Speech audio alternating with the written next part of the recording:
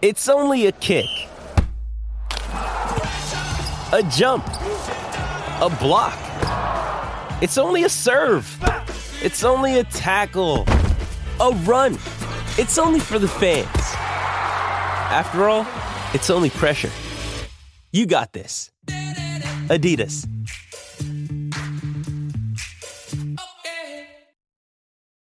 This episode is brought to you by Hyperice, the leader in advanced warm-up and recovery technology. They have tons of innovative products, like Venom-heated wearables to help soothe sore back muscles, Normatec compression boots to speed up recovery and increase circulation, and Hypervolt massage guns to improve mobility. Loved by athletes like Naomi Osaka and Erling Haaland. Try them yourself. Get 10% off your order with the code MOVE at Hyperice.com.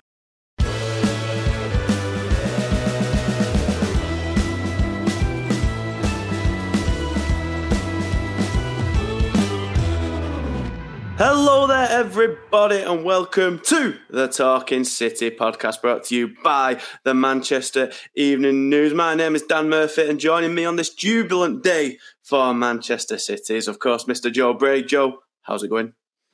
Not too bad. It's been a nice, easy day because there's been a lot of stuff to write about, as we'll talk about. But I spent most of my day, I've got to be honest, looking at Patrice Evra absolutely losing his head on that interview. But no, I'm sure we'll find some other stuff to talk about. Oh, we'll definitely touch on that, absolutely. But before, I just wish I'd have gone to you last, because I could have done a really good kind of segue into City not leaving some sort of excrement in the trousers this time. But instead, I have to first introduce Mr. Tyrone Marshall. Ty, how's it going? Yes, very good. Thank you, Dan. Very good.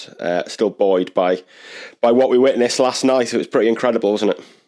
Oh, it absolutely was. You know, me and City have one thing in common, if nothing else, and that is that we've packed our bags for a trip away, because City have, of course, booked tickets to Istanbul for the Champions League final on June 10th. It was an incredible night on Wednesday evening, a 4-0 victory over Real Madrid to win the semi-final 5-1 in aggregate. Ty, you was there, and what a just a remarkable night it was.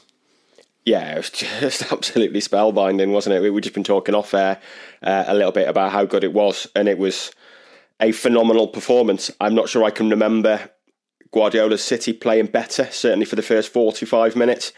I thought that was up there with the stuff that his great Barcelona teams used to produce, when we all salivated over the quality of that Barcelona team. And at the risk of giving another publication some publicity, there's a good piece in the Times today about how we maybe don't do that with City because it's just so close to home, and we see them every week, but they deserved it last night because that 45 minutes was peak Barcelona for me. That's as good as Guardiola's teams get. I did my morning piece on it. I think it's about 3 weeks since he said perfection in football doesn't exist, but that 45 minutes is as close as you will ever get to it. We all know what Guardiola's like. I'm sure he's found several things from that first half that mean it wasn't quite perfect, but it was pretty close. It was just a phenomenal performance. It had everything. It was brave. The intensity for me was astonishing. The intensity with which they played this deep into a season. You know, I can remember just before the World Cup and Guardiola talking in press conferences saying we'll only know the effect it's had on players in April and May. Really, and it for Europe, no one is at this level, not in terms of performance, but in terms of energy and intensity, and they're doing that with quite a small squad, and be something for the end of the season to kind of look at and assess what exactly they did to keep their players this fresh. But Real just couldn't live with them last night. It was remarkable. I mean, we're just saying that Real Madrid completed 13 passes in the first 15 minutes. You know, Real Madrid 13 passes with Modric and Kroos. I can actually do one better. The half an hour mark, 30 minutes in, the passing stats came up, and Madrid at that point were averaging 1.5 passes per minute, which is just astonishing. I imagine City do that in a second. Yeah. Well, I was just saying to Joe, it would be nice, when you're there at the game, you're obviously looking down occasionally and you're typing, but I want to watch the game back at some point, because it felt like there was a spell of 15 to 20 minutes where they literally didn't get out of their own half and they just couldn't get the ball forward. The quality of City's pressing was brilliant, but then as soon as they did go forward, soon as they got it near halfway, Rodri, Gundogan and John Stones were first to everything. I thought Stones was unbelievable for the first 20 minutes. They were all good for the 90 minutes, but Stones for the first 20 minutes, it's as good as you'll see any midfielder ever play. I thought he was just absolutely phenomenal in winning the ball back, moving into spaces, and City's setup probably made it easy for him. But yeah, it was just a majestic performance from start to finish, really. I remember writing in, when we're at the grind, we do these updates for our matchday blog, and I remember writing into 420 minutes saying City are on top here and totally dominating the game, but they've not scored, and they need to score when they're on top. This is what Real Madrid do to you. And little did we realise at the time that they were going to be on top for 90 minutes, and it wasn't a spell they were enjoying. It was just the game, basically. Yeah, absolutely. I mean, I don't want this to kind of come across as like insult or anything, or a kind of a put down, but with these Barcelona comparisons, it's sort of like, unless maybe I'm misremembering it, because obviously the peak of Pep Guardiola's Barcelona was 15 years ago now. But like, to me, even when Barcelona were at the best, and it's not like they couldn't pass the ball around the teams and just bore them to death with that just kind of draining possession. But there was always, I kind of seem to remember, not this kind of sense of invincibility with that Barcelona. Even in that Champions League final with United, I think the second one, like United did equalise. Like there was a period where they could be getting at. There was like a drama with Barcelona. Obviously, Jose Mourinho did the number on them in the Champions League semi-final, didn't they? Like there was a bit of a kind of vulnerability a bit more, and we have said that at times. City have got that as well. But on Wednesday, Joe, it just, to me, it felt like even kind of maybe not as quite as beautiful as those peak Barcelona games, but just so brutally efficient, which that's why I didn't want that to sound kind of as a put down, because I don't mean it as that, even if it makes it seem like it's not as amazing as it was, but it was just kind of effortlessly brutal. I likened it to like an assassin sneaking into a room and just killing someone with a pillow over the head. It was just so matter-of-factly brutal and just elegant at the same time. There was no blood, no screams, no evidence, no kind of hoo-ha over the murder. It was just, right, that's done, on to the next one. It was just kind of devoid of any drama whatsoever, and I think that's why it was even kind of more impressive in a way, because while it wasn't as perhaps thrilling, I think that's fair to say, as maybe those peak Barcelona days, or even City teams of years gone by, it was just so effortless in a kind of way, even though obviously not. I think Walker said afterwards, like, it's absolutely not easy, you come out here and try it, but to kind of the layman's or the inexperienced looking on, it almost looked easy the way they just completely suffocated the best team in Europe ever, lest we forget. No, I think brutal's the right word, and you just said that Real Madrid are the best team. That's what makes that performance yesterday so just ridiculous, because we've seen City dominate a side and restrict them to no passes, and they can't get out of their own half. We see it every week in the Premier League, really. You don't see Real Madrid ever play like that. Real Madrid did not have any clue how to react to that City performance. In the second half, they were 2-0 down, yes, but they were putting men forwards, but they didn't have a plan, and they were saying on the commentary on BT Sport, and it was spot on, they were just hoping something happened with Vinicius or Benzema or Rodrigo, who didn't do anything over the two legs really. And when you're bringing off Modric and Kroos and just hoping that Asensio or someone like that does something, I think their game plan was genuinely, let's get a goal back in that second half and hope that City crumble. But you just got the impression City were never ever going to do that. Even though that 2-0 scoreline has memories from last year, City just kept going, didn't they? And I mean, Erling Haaland could have had a hat-trick if Thibaut Courtois wasn't having one of the best games he's had since last year's final. And it was just, it was the fact that it was Real Madrid that kept getting me. I was like, well, we've seen City do this before, but you don't see the kings of Europe who always find a way to come back. Even in the first leg when they were under pressure, they found a strike into the top corner. They had nothing, absolutely nothing. I mean, yes, Edison made that save against Toni Kroos, but is that all they really produced? And one free kick, you don't see that. And I think that is as impressive as anything else. But I wrote a piece this morning saying, I think everyone's saying the first half was so brilliant because it was. The second half was sort of a non-event, really. Just because City managed it so well. They did it in the first leg where they didn't commit too many men forward to risk a counter-attack against them, as they did in the semi-final last year. This time, they just did everything. They made sure that Real Madrid were never ever going to come back into that game. And I think, as I said, they're sort of masters of the anticlimax. They've beaten Bayern Munich 3-0. They've beaten Arsenal 4-1, Liverpool 4-1. They've challenged United at home. Everyone's coming into these games expecting a game, a tie of the ages, a clash of the titans between these incredible players. But it's all so one-sided this season, and that's just a credit to just how ruthless and how drilled City are. And we were talking about John Stones earlier and his midfield performance. This is the player who Guardiola's not even dared to play in midfield for 4 years because it went so badly last time, and now he's popping up against Real Madrid and bossing the show from a sort of inverted defensive midfield role. It's just, it's ridiculous how everything has come together at this stage of the season, and I think it was sort of a peak performance, this one, where just everything has come together, and they've put 4 past Real Madrid in a semi-final. It just doesn't happen, does it?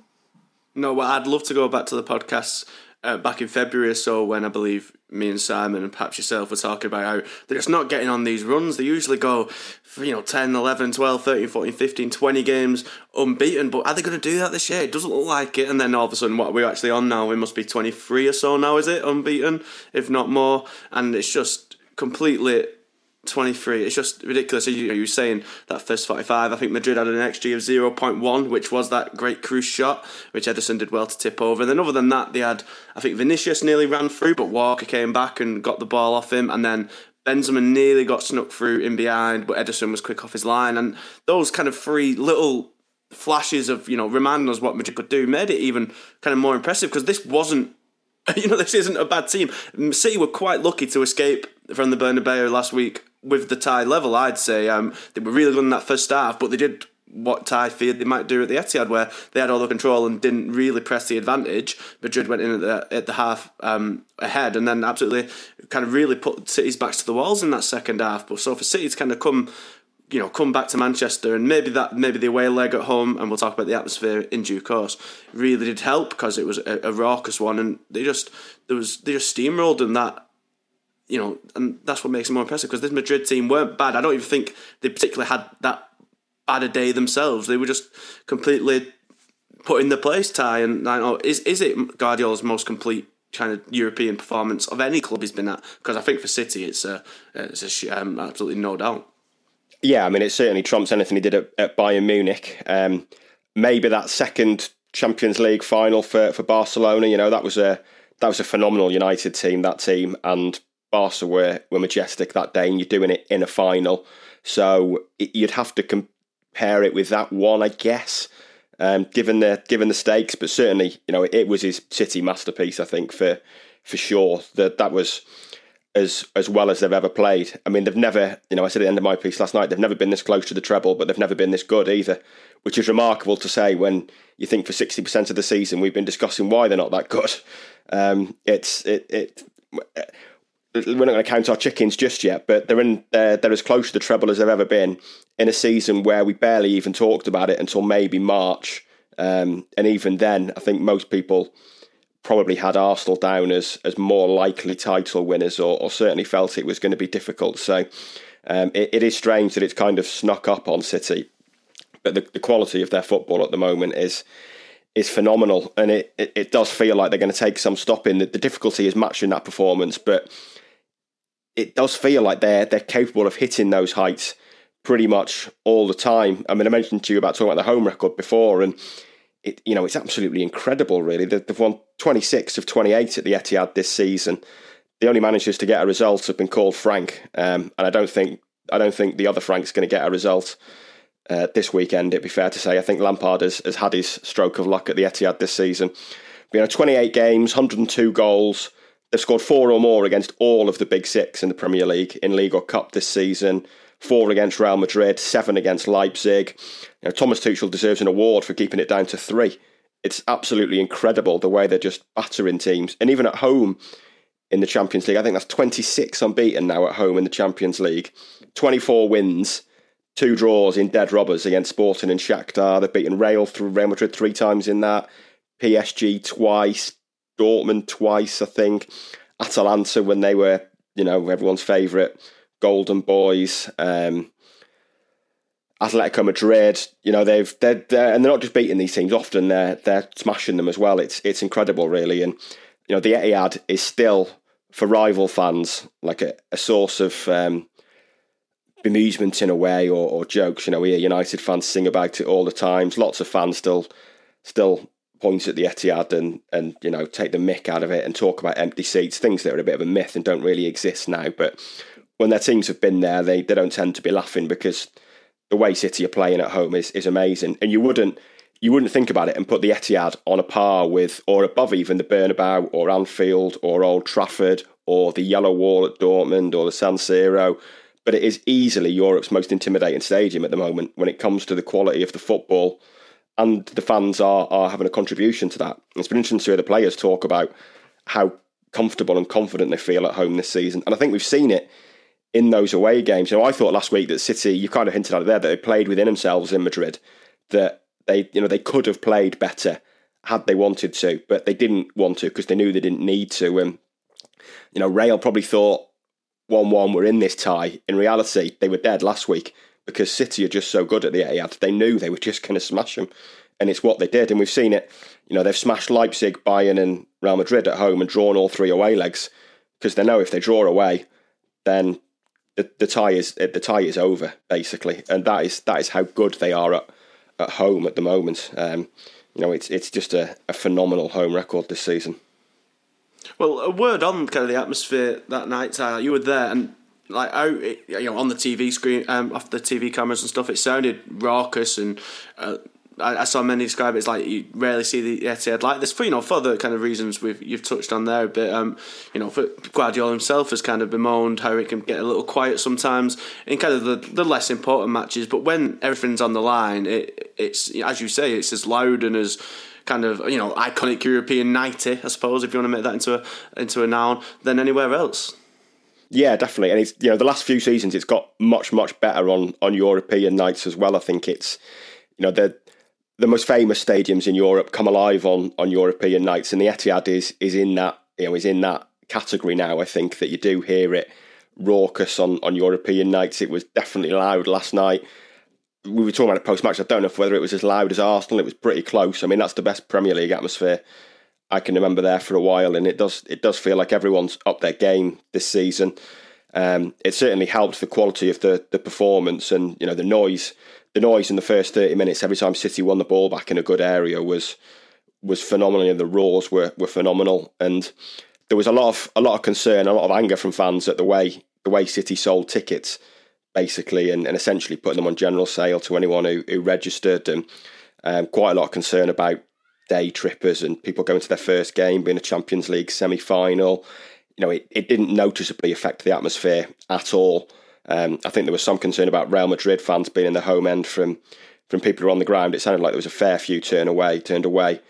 We'll never know how many got in because they had absolutely nothing to cheer about, so it was impossible to tell if there was any fans in the home end. But yeah, it had no discernible effect on the atmosphere because it was loud, and there were moments. The rendition of "We're Not Really Here," I think after the second goal when it was 2-0, especially felt like it felt spine tingling in the stadium. So there were moments when it was loud, and it one thing you would say is it didn't really let up. I don't recall there being many moments of more than a couple of minutes when it was quiet and nothing was happening. It felt like for the 90 minutes there was a din and a noise there pretty much throughout.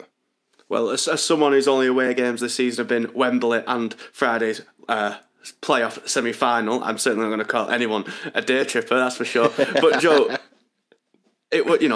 compared this kind of semi-final to the semi-final a year ago, and all of City's heartbreaking Champions League exits, we've kind of become trained, and it's not just City, it's Liverpool matches, it's Barcelona, it's PSG, of course, to kind of expect these just insane comebacks and bottle jobs and remarkable turns around in the Champions League. And in a way, this unless I'm mistaken, I can't really remember anything of the sort in the knockouts this year. And City have been a main culprit of that, and they certainly won't be bothered in any respects because they're just absolutely smashing teams and going through just little to no drama or tension whatsoever. And maybe it's made for a slightly less thrilling Champions League to watch this year, but City absolutely will not be bothered in the slightest. And they've almost sailed through. I mean, the aggregate scores I've not got to hand, but I imagine they probably won every tie by at least 3 goals at the very least. Obviously, the Leipzig one was by 6, 7 or 8, wherever it was. Yeah, well, if you look at the results, then City beating Real Madrid comfortably and beating Bayern Munich comfortably, that's not bad for the neutral, really. We went into that game, I was saying I've got no idea what kind of game to expect. It could be really tight and cagey like the first game, or one team could run away with it, or it could be a ding-dong battle like the second leg last year, and we got one of those outcomes, and it was just City being brilliant. And I think football fans like seeing good football, and you need to see some big teams getting humbled sometimes. I'm not saying that City are an underdog in any respect, but Real Madrid don't have a given right to do it, and they're not going to do it every single time. They got a Champions League victory last year by coming back from the dead, I think 3 or 4 times in a row. So I think neutrals will just surely admire the good football that City are playing. I mean, look at Rio Ferdinand, who isn't really a neutral. He couldn't stop sort of singing City's praises after the game because they were so good. And when you beat Bayern Munich and Real Madrid, then I don't think you can have too many complaints. And was it Bayern PSG in the last 16 as well, which got rid of PSG? That's not a bad battle of 2 big sides. So, I mean, it's one of those, it's that cliche, isn't it? You can only beat what's in front of you. So City aren't going to complain, but at the same time, they're beating the 2 best teams. When that draw was made, when City were paired with Bayern and then potentially Real, it was, well, you've got to beat the best to win the trophy, and it can't get any tougher than that. And now suddenly it's been a bit boring now that City have just won. I don't think you can have it both ways. No, absolutely not. As I say, City will not be bothered in the slightest. But we'll take a little break there. We're back in just a moment. So, let's talk about Bernardo Silva, eh? Back in just a second.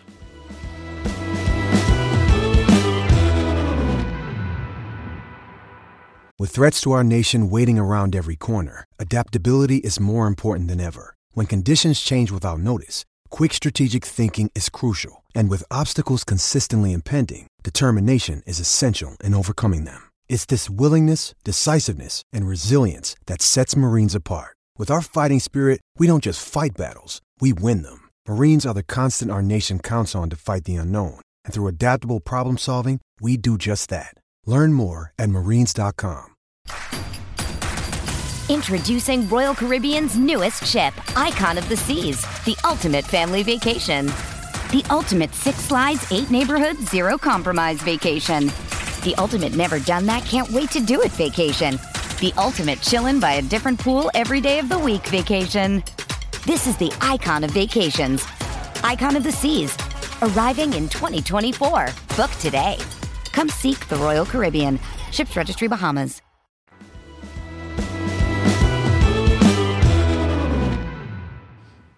Hello everyone and welcome back to the Talking City podcast. Now, Ty, I can't believe it's taken us over 20 minutes to get to it, but Bernardo Silva needs his flowers because what a performance! And even if he hadn't scored the 2 crucial opening goals, we'd be singing his praises, I'm sure. The first one, it came just after Thibaut Courtois, which shouldn't kind of be forgotten, made one of the best saves I've ever seen to deny Haaland going the opposite way. The best save I've ever seen live. Wow. Unbelievable. It's no Jussi Escalanen in my books, but who is?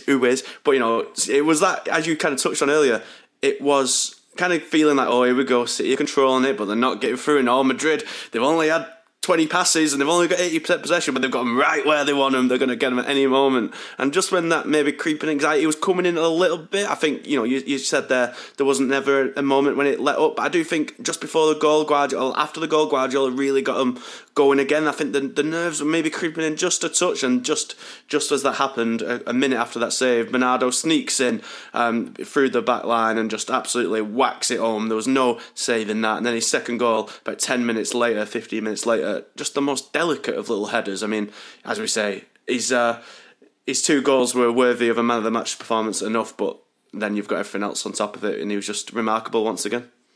He was, yeah. It shows you that you shouldn't rush to snap judgments early in games. After 10 minutes, I remember me and Si having a chat at the game and saying he's been a bit rash early on. Bernardo's committed 3 fouls in the first 10 minutes. Ones he didn't need to. It's allowing Madrid to slow the game and kill it down. And And then 80 minutes later, there's no superlatives left for him. So we'll let him off for those fouls in the end.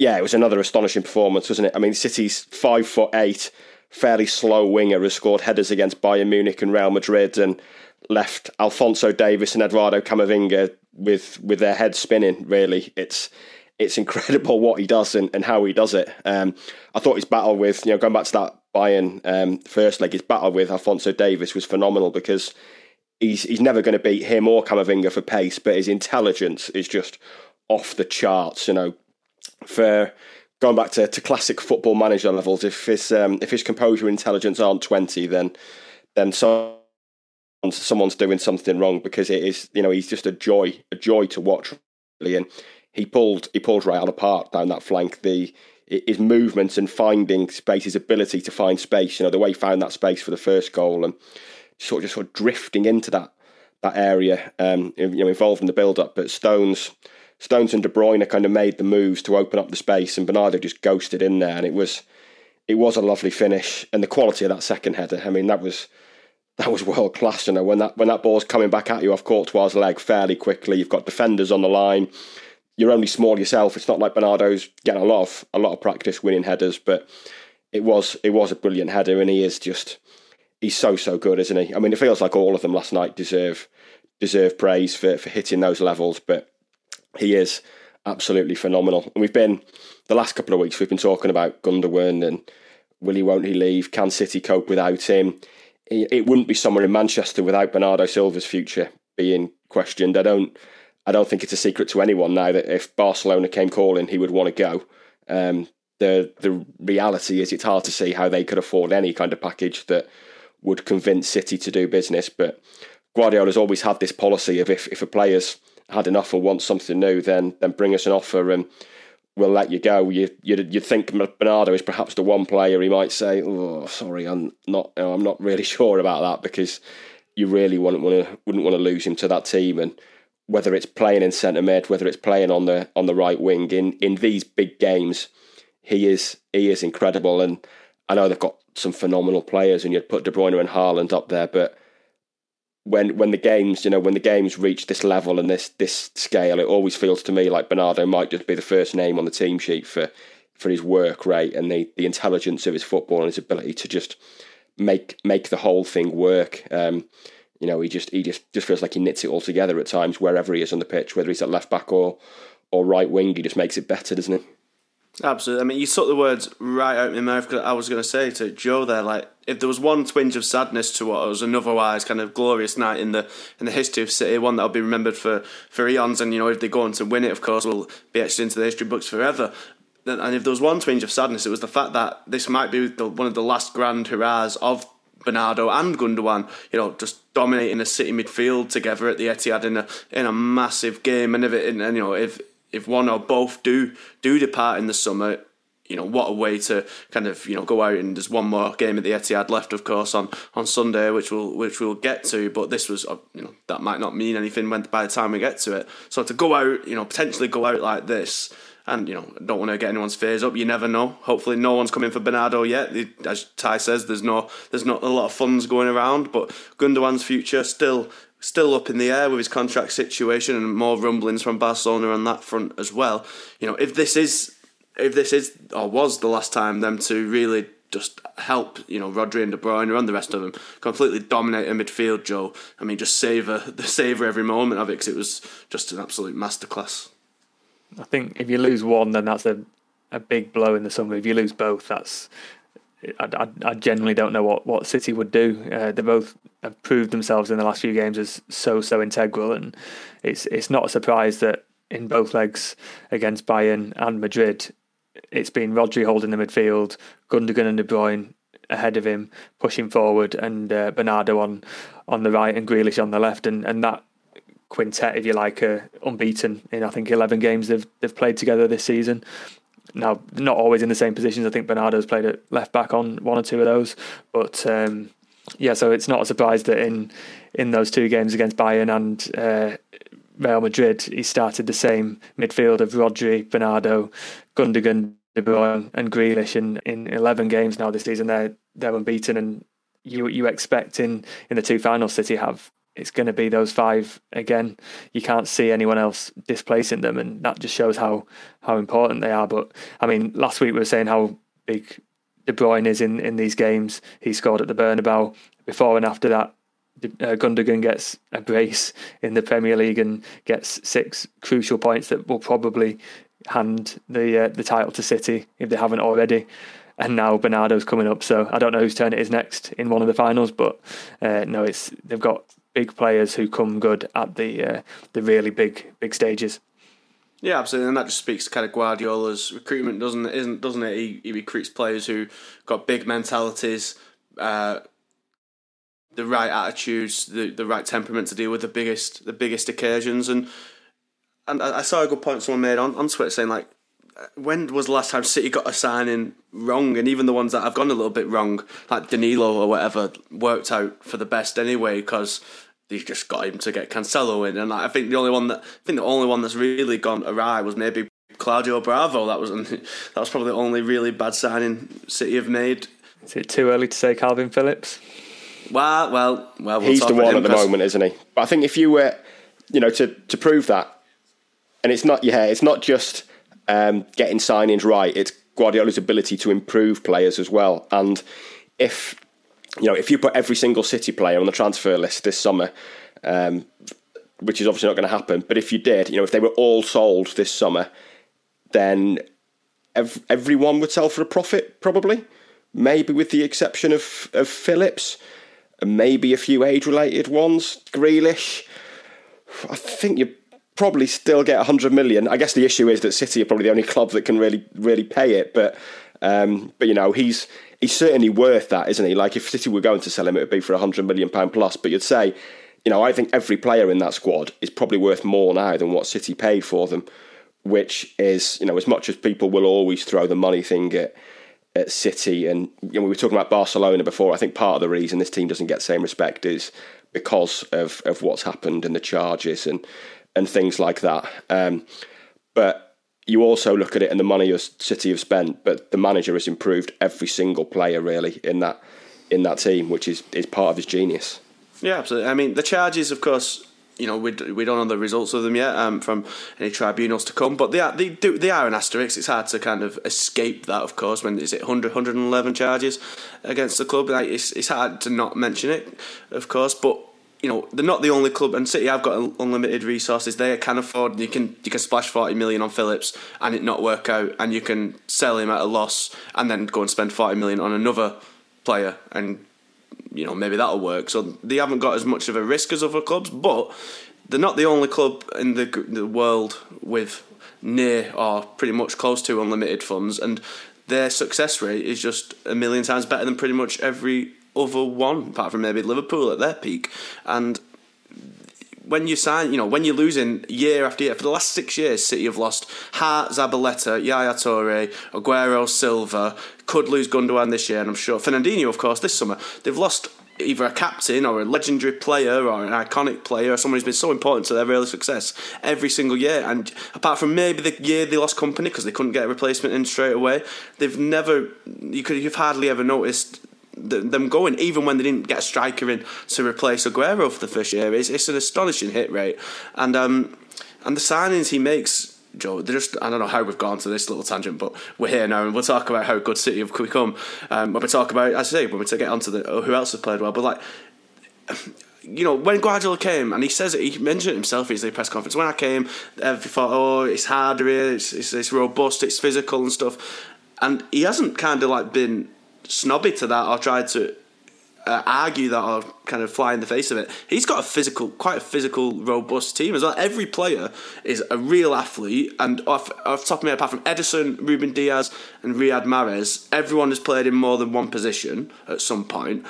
Every player he signs is just an absolute superb athlete with amazing technical kind of proficiency and just complete versatility that make, even though it's a small squad, they must have used the least players of any other team this year in about 20, 21 or 22. And yet they are still going strong, have only one player injured going into the last few games, and are in 2 finals. And even the players he's had for years who have just played the same position, I'm thinking Walker, Stones, Laporte even, suddenly they're ball-playing midfielders, and Walker spraying diagonals across the pitch like a quarterback, and Laporte and Akanji at the weekend were basically playing as midfielders, leaving Diaz as the only defender, and John Stones, as we've touched on, is herring forward against Madrid and without a care in the world. And it's those sort of innovations that have been as impressive as anything else. Let's be fair, he's not played with a left back for about 3 years, Guardiola.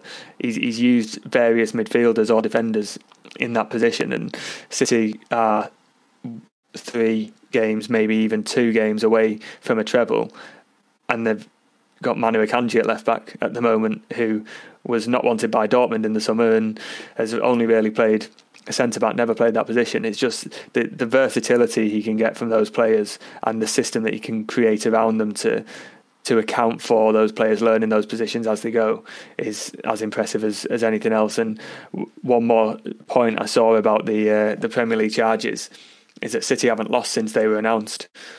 Now, obviously, whether they're found or not found, we don't know, but it's clearly that's a turning point in this season where they needed something to say, right, it's been a bit inconsistent, we've got something to fight for. I think Walker said before the Real Madrid game that there was a feeling in the squad that one more draw or defeat, drop points, was probably going to be it in the title race. They just lost to Tottenham, then these charges come out, and It's certainly good fuel to make into a sort of us against the world mentality, isn't it? And, maybe they did come at the perfect time for City, as troublesome as they are. And I remembered the quote when we talked about Gundogan and Bernardo, and if they leave, and it was like, I wish there was a way to know you're in the good old days before you've actually left them. And who said that but Andy Bernard of The Office? So, let's hope City's kind of dominance continues, of course. But Ty, let's get back to Wednesday. Of course, we went on a wind and twisting road there. But who else was good on Wednesday night? We showed Bernardo with praise. We showed everyone with praise. But who else was specifically good? Ederson, Walker, Diaz, Stones, Akanji, Rodri, Gundogan. You're getting the gist of it now. Got you about the third player. When they were in order, I was like, all right, that's what we're going with. No one's coming here. Akanji was asked in the mix zone last night who was City's best player, and he just said, I can't say. They were all good. I thought Grealish was really good. There's maybe an argument to say Haaland was probably the I was going to say the weakest link. That's obviously not the right word, but he was the one that missed a couple of chances. He was unlucky with the one header, but the one he planted straight at Courtois, he couldn't get his feet sorted for that second half chance. He still did a good job for the team, but City have scored 5 in the Champions League semi-final, and he's not scored any of them. So the idea that they signed him to he's going to be the difference in this team. He's certainly improved them, obviously, but it does show they can cope without his goals as well. I just thought to a man they were brilliant. Like I say, I thought Stones in that midfield role was phenomenal for the first 20 minutes especially, and the whole game. The effort De Bruyne puts in is unbelievable. We all know he's a bit of a moody chap, shall we say, at times now, and is probably all seen the clip of his argument with Guardiola and telling Guardiola where to go, and he's told him to pass the ball, and he looked. Just before he put the cross in for Akanji's goal, he looked absolutely dead on his feet, which for someone who, I didn't really get a lot of attention, but someone who didn't play at the weekend, it's quite interesting to see how exhausted he was, whether he's carrying something or there's something going on there. But, it was surprising to see. We know how much he puts into games, but it was surprising to see how wiped out he looked in the final 20 minutes when he hadn't played. Like I say, Grealish and Bernardo, phenomenal. Defence just so comfortable, and I think there's an irony in a way that a manager who once said he wanted to play with 11 midfielders and has been obsessed with putting midfielders in defence and midfielders in attack at times has basically built maybe the best team in Europe by essentially playing 3 or 4 centre-backs. And if Ake was fit, we'd probably have a team of 4 centre-backs, and in a way that's kind of what's making the difference for City. That I do think there's something in what you were saying about the Champions League before, that it's not been total chaos this year. When it turns into chaos and it kind of follows this narrative of anything can happen in games, doesn't always suit City. This year it's been a bit purer. There's only really been Liverpool, Real Madrid first leg that's been like typical bonkers Champions League games. When it's just two teams playing sensible football and the best team wins, then City are going to win because they're the best team. So in a way, it's suited them, and there's maybe something in that. But I think also the defensive system and going into the way they're playing with this defence, it's noticeable that Guardiola's perfectly happy to leave 3v3 at the back now, because Akanji wins every duel, Diaz wins every duel, Ake, when he's there, wins every duel. Walker had the speed on Vinicius. He's happy to play man v man, and he's always said previously that in the Champions League it's what happens in both boxes that cost them, and Haaland's fixed it at one end, and playing 3 or 4 centre backs in the team has fixed it at the other end. He doesn't need full-backs because he basically uses them to defend now. And like we say, Akanji's played maybe 5 games now at left back in his life, but what he's doing is essentially man marking the opposition's right winger, and City will go 3v3 at the back because they know Diaz will beat Benzema, Walker will beat Vinicius, and Akanji will beat Rodrigo, and then they've got Stones and Rodri and Gundogan ready to pick up the second ball. So I do think that that switching from a team of midfielders to a team of defenders has worked quite well for Pep. Mm-hmm. Who would have thought it translate to so many goals being scored? But Joe, quickly, is there any other players you want to kind of single out for praise particularly? I just think, I've written a piece for the morning about Ederson, and in both ties, both legs, he's produced some really important saves at big times. That was obviously the very strange criticism of him, that he didn't create enough sort of match-winning saves that your players like David De Gea might do at times, although that comparison hasn't aged very well. And now Ederson has shown it himself that he is going to, do what his teammates can do and turn up in the big games and the big stages. So hopefully, I don't think it will be, but hopefully that is the end of what is a very boring argument of Ederson shouldn't be playing as many games as he does for City. Yeah, absolutely. Well, we have got the final. It is booked in, of course. City will be playing Inter in Istanbul on June 10th, and it's set to be quite an intriguing one. Bernardo was asked after the match what he thinks, and he said, I watched the game against AC Milan when they won 1-0 on the night to go through to the final 3-0 aggregate. He watched them play Benfica, Bayern, Barcelona, and he said they're a very organised, strong team. And then Guardiola himself said this is not a nice gift playing an Italian team. There was a lot of talk on the kind of the beat from the BT pundits. This is basically the final. When City win here, they've got through and blah blah, and they've won it. Now, I'm sure that Guardiola or any player will have that mindset in the slightest, but it'll be important not to underestimate Inter, even if City are clear favourites here. Yeah, it will, and they will be huge favourites for that game. I mean, Simone Inzaghi is a phenomenal cup manager. His record in cup games in Italy is remarkable, really. But this is a team that starts Matteo Darmian, Henrik Mkhitaryan and Edin Dzeko. So really there should only be one winner. It's a one-off game. We can never be sure exactly what's going to happen, but it's hard to see how Inter live with them. I was saying last night that I think arguably City's greatest impediment to the treble might be the fact that if they go to Istanbul seeking the treble and start nervously in a way like they did against Chelsea 2 years ago, I think a lot of that was down to team selection as well. I think we can all pick 10 of 11 starters for Istanbul now. It's probably only a case of Ake or Walker and who's fit. I think the rest we can pick the team now. But if they were to start nervously and Inter drag them into some kind of war of attrition, then that's maybe the only area you can see where things go wrong. You get games where a team might have 20 shots and just don't score, but you just don't see it with this City team at the moment. You can never take a 90-minute game for granted. It is, it's a low-scoring sport. Well, it normally is, unless City are playing at home, but generally it's a low-scoring sport, and that leaves it more susceptible to luck than any other game, really. And the best team don't always win tournaments and win football matches because games finish 1-0, and that can open it up to luck. And like you say, you might face a goalkeeper like Courtois who keeps out all your efforts, or Andre Onana might have the game of his life. City might miss 3 penalties. They might hit the bar 5 times. These things do occasionally happen, but when you analyse the two teams and you look at the form they're in and the way City are playing, it is hard to escape the idea that how do Inter Milan stop them? And it's it's difficult to see how they stop them, and especially when City have just done that to Real Madrid.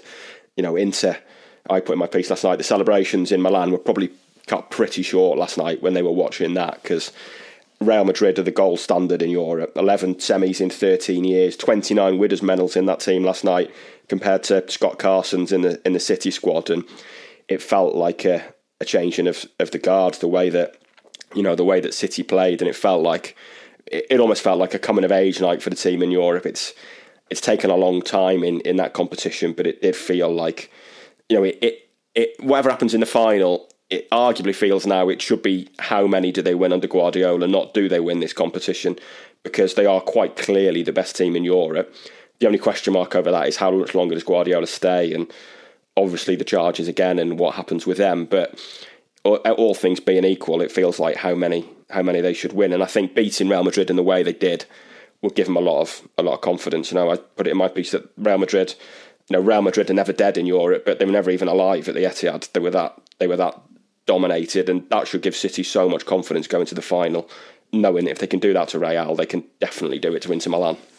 Definitely. I'd love to know if any player's gone longer than Scott Carson's 18-year wait between Champions League winner medals. That must be a record, because I can guarantee Pep will get him on the bench, get him his medal. There's no question about that, I reckon. But Joe, that is everything Ty says there is true, but Inter have been very good defensively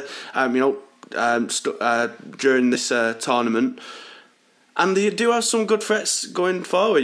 City know Edin Dzeko very well, despite his 37. Despite his age and years, he did score a stunning goal in the first leg against AC Milan. They do have Lautaro Martinez. They do have Romelu Lukaku when he starts. They do have Barella, very good midfielder.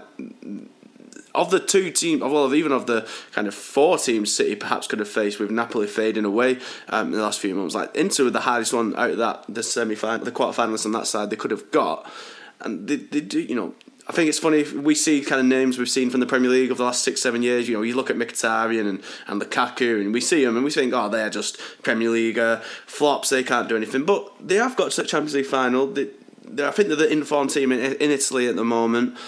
And they do have threats going forward that they're very good at counter-attacking. It will be almost a cliched sort of Inter team going in, where they will just try and lock up at the back and hit City on the counter. And we have seen that City can get done every now and then when they get done quick on the turn. Well, Guardiola said, didn't he? It's not a gift to play an Italian side in the final, and if he was going to pick a side, sort of, let's say, from the quarter-final lineup, he probably wouldn't have wanted someone like Inter, who, like you say, will just put men behind the ball.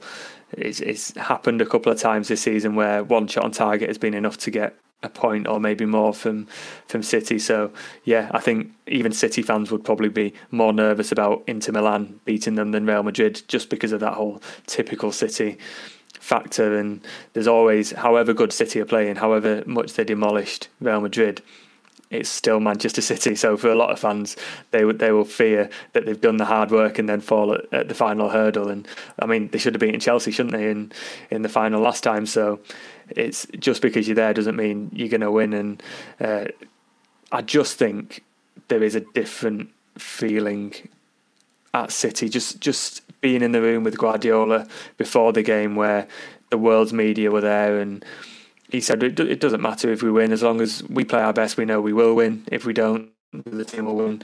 But we know we're there, and we know that standard's there. There was just a calmness there that maybe he's been a bit more anxious and agitated before, even with Kyle Walker, who's a bit more brash, but still, I think the team know they're good enough to win it. It's not whether they're good enough, it's just whether they can get over the line. So I feel there's a bit of a different mentality in the squad this time. Definitely, and we know we can't wait for the final, a few weeks away, but we'll put European football to a little bit of a close for now, and in part 3 we'll cast our eyes on the Premier League, because another trophy might be coming to the Etihad quite a lot sooner. See you in just a minute.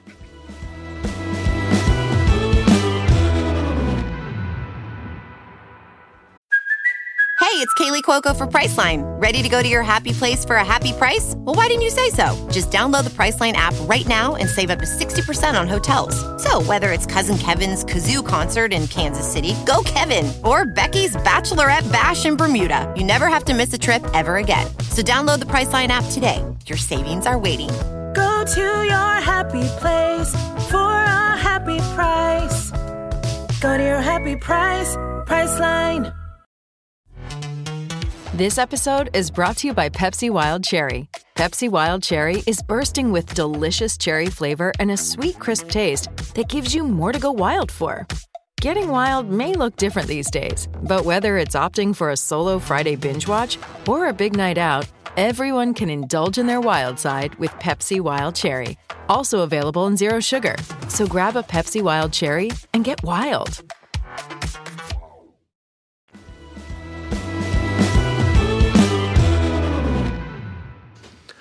Hello everybody, welcome back to the Talking City podcast. And Ty, after all of the title race and the oohs and ahs and the back and forths and could it go to the wire, are Arsenal a real challenger? And they were, in fairness, for quite some time, but not for long enough. And on Saturday it could all be wrapped up with 3 games to spare. City could be crowned champions if Nottingham Forest defeat Arsenal, which is unlikely, but you never know. But regardless, if City then defeat Chelsea at home on Sunday, they'll have it won with 2 games to spare, which I think Si mentioned quite a while ago, and both of us, and Joe as well, we looked at that double header in the last week of the season away at Brentford and Brighton. It's quite a potential kind of tricky one. Brentford, of course, as you mentioned, beat City earlier in the season. Brighton remain incredible at times.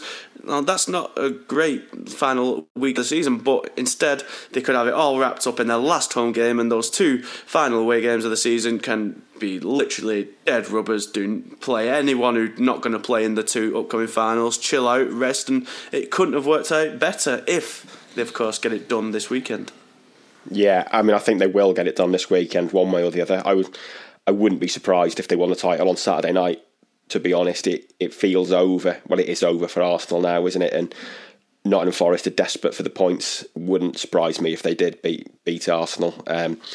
Hopefully for City it'll get done on Sunday, because it's always nicer to win the league under your own steam, really. And I mean, I would be absolutely astonished if Chelsea got anything at the Etihad the way City are playing there. The weakness of Frank Lampard's teams are that Frank Lampard is the manager, but also that they're so bad off the ball, they're so open that they all look poorly coached, and they can't stop conceding goals. His Everton team was so easy to play through, and if that's the case on Sunday, then City could run up any score they want. And for Chelsea, it feels like their season's just sort of limping to this sad conclusion. They got that win at Bournemouth, but then they only drew against Forest last week, and it's hard to see. There doesn't seem a lot of fight in that team at the moment, and that's what they're going to need to show on Sunday. So, yeah, I think they will get it wrapped up. And like you say, great to have those 2 games, and be fascinating to see what Guardiola does with the team. I still think at least one of those games he'll play a strong team. Probably Brentford at a guess. We know he likes rhythm in players and things like that. So I still think he'd probably play the cup final team maybe against Brentford with a full week before the semi-final. But yeah, I think there's been a narrative that's taken hold since City beat Arsenal 4-1. This narrative that this was always inevitable, but I don't think that's the case. I think people are being disingenuous when they say that this was always inevitable given City's riches and Arsenal's kind of surprise run. No one felt this was inevitable when Arsenal were 8 points clear. I think in February and March we still thought Arsenal would hold on. They were still racking up the wins. They went through a great run. When City were just starting their winning run, Arsenal were on an even longer one. So, I don't think there's been any sense that it's inevitable. That 4-1 was obviously a turning point, and Arsenal are kind of stumbling over the finish line now. So things have changed there, but I don't think this was inevitable in March at all, and before that Etihad game. They obviously lost a lot of momentum with those 3 successive draws beforehand, but Arsenal have been worthy opponents. But if City win their last 3 of the season, they're going to get 94 points, I think, which again is an amazing total, and it just shows what it takes to stop this team, really.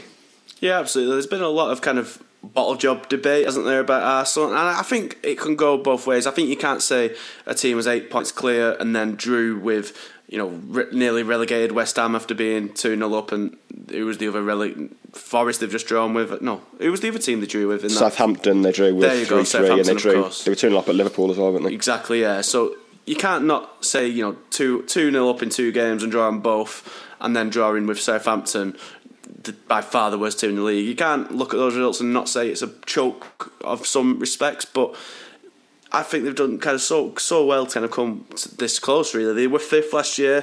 They didn't make that. Zinchenko and Gabriel Jesus were the only real kind of additions, and then Trossard at the halfway point. Arteta's done a lot with what they already had. He's made Xhaka into an actually good player, which is a remarkable feat. Saliba being injured has really cost them, and Saka has been sensational.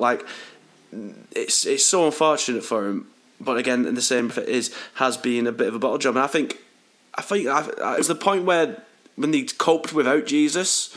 I think we said on this podcast, when he was injured, it's like, if they can come through this and they're still in the hunt, then maybe they will do it. And then Nketiah came in and started scoring. It did seem like they would have enough, but they have just faded when it matters most. And then they haven't got as good a squad in depth or as quality as City, and maybe it is a bit expected like that. But I do think the turning point was that FA Cup win, and I think Si said it's like, as soon as City, in that FA Cup, they beat them 1-0. It was Ake, wasn't it? And that, after that is when Arsenal's kind of momentum wobbled a little bit, and we thought, it doesn't really matter for Arsenal. It's a cup game. They're probably happy to be out of it. But they lost once, and they lost again, and then they lost to City again. All the big matches they lost, and it was that first one where the wobble kind of came in. But of course, Chelsea at the weekend, Joe, we can be wrapped up regardless of what happens on Saturday. Does Pep go kind of strong gear just to make sure it's finished if it's not at that point, or does Calvin Phillips finally get a Premier League start to make sure he gets that medal? No hankling over it whatsoever. I really don't know. I think it will depend on what happens on Saturday night, and I'm hoping that it's not wrapped up on Saturday night, because I won't be able to do anything if they do win the title. I'm hoping it is done on Sunday, like Ty said, with the fans as well. It would be better, but it would also be better if the trophy can be lifted at the Etihad and the fans can get to witness that. I think if they win, he will rest a few players, maybe, like you say, Rodri, De Bruyne will get a rest.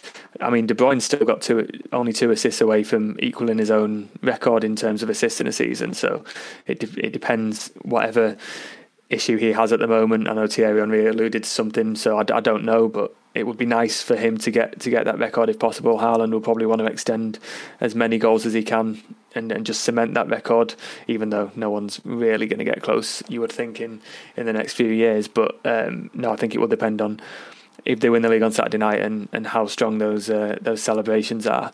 But no, I echo what you say about Arsenal and their run. I think they just ran out of steam, and those 3 games, including the FA Cup, City looked like a team who'd been here before and knew what to do. I think we might have said this before, and Arsenal definitely looked like a team who were there for the first time, and I think they just run out of steam. But I did think it would go to the final week. I'm surprised at the fact that it's gone already, basically, that the title can be won at the weekend. And we were driving back from Everton thinking we've got to prepare for this, because we thought we had another week in the bank to prepare ourselves, but it's almost certainly going to happen this weekend. Yeah, you need to get them supplements written, because it's bound to be, the first of many, many thrilling weeks for City. Of course, the first leg of the treble could be wrapped up on Saturday or Sunday, and of course we'll be back next week to talk all about it. Well, I say I won't. I'm on my jollies, so I'll leave it to you, Joe, to get the next podcast started. A brief gander at the rota tells me potentially Tuesday when 3 of you are in, so maybe that'll be when we're back to discuss the game over Chelsea and if City have been crowned champions or not. But until then, ladies and gentlemen, thank you very much for listening. To keep up to date with all the latest breaking news and expert analysis and matchday coverage, you know where to go. It's manchestereveningnews.co.uk/Manchester City. You can get our Twitter at ManCityMAN and our Facebook is Manchester Evening News-Man City, as is our YouTube channel, which has just broken the magic 1,000 subscribers mark. So thank you all very much for that. If you haven't clicked that subscribe button yet, you are missing out. So get on it. Don't delay. And of course, if you've seen this in your feed, you'll be aware that and the little City Extra pods popping up in that feed now as well. Get on that. I think the latest has been looking at Pep Guardiola's post-match press conference after Real Madrid. So get on with that if you so desire. Plenty of content to go around until we're back next week. So fill your boots. But until then, everyone, thank you very much. We'll see you later. Ta-ra.